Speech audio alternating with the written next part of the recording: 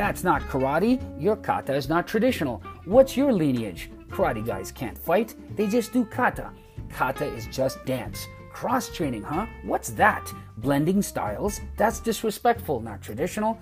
We all have our biases and opinions, but without cross-training in other arts and combat sports, we'd never truly understand each other, learn, share, and evolve as the masters did.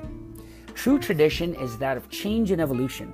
Tune into the Karate Unity podcast, where I regularly interview positive human beings who support my mission to evolve their martial arts, cross-train regularly, and simply have a growth mindset. Also follow me on YouTube, Facebook, and Instagram using the handle Karate Unity for more cross-training and karate content, technique, and concept videos. So sit back, relax, enjoy your favorite drink, drive safely if you're driving, and let's do this.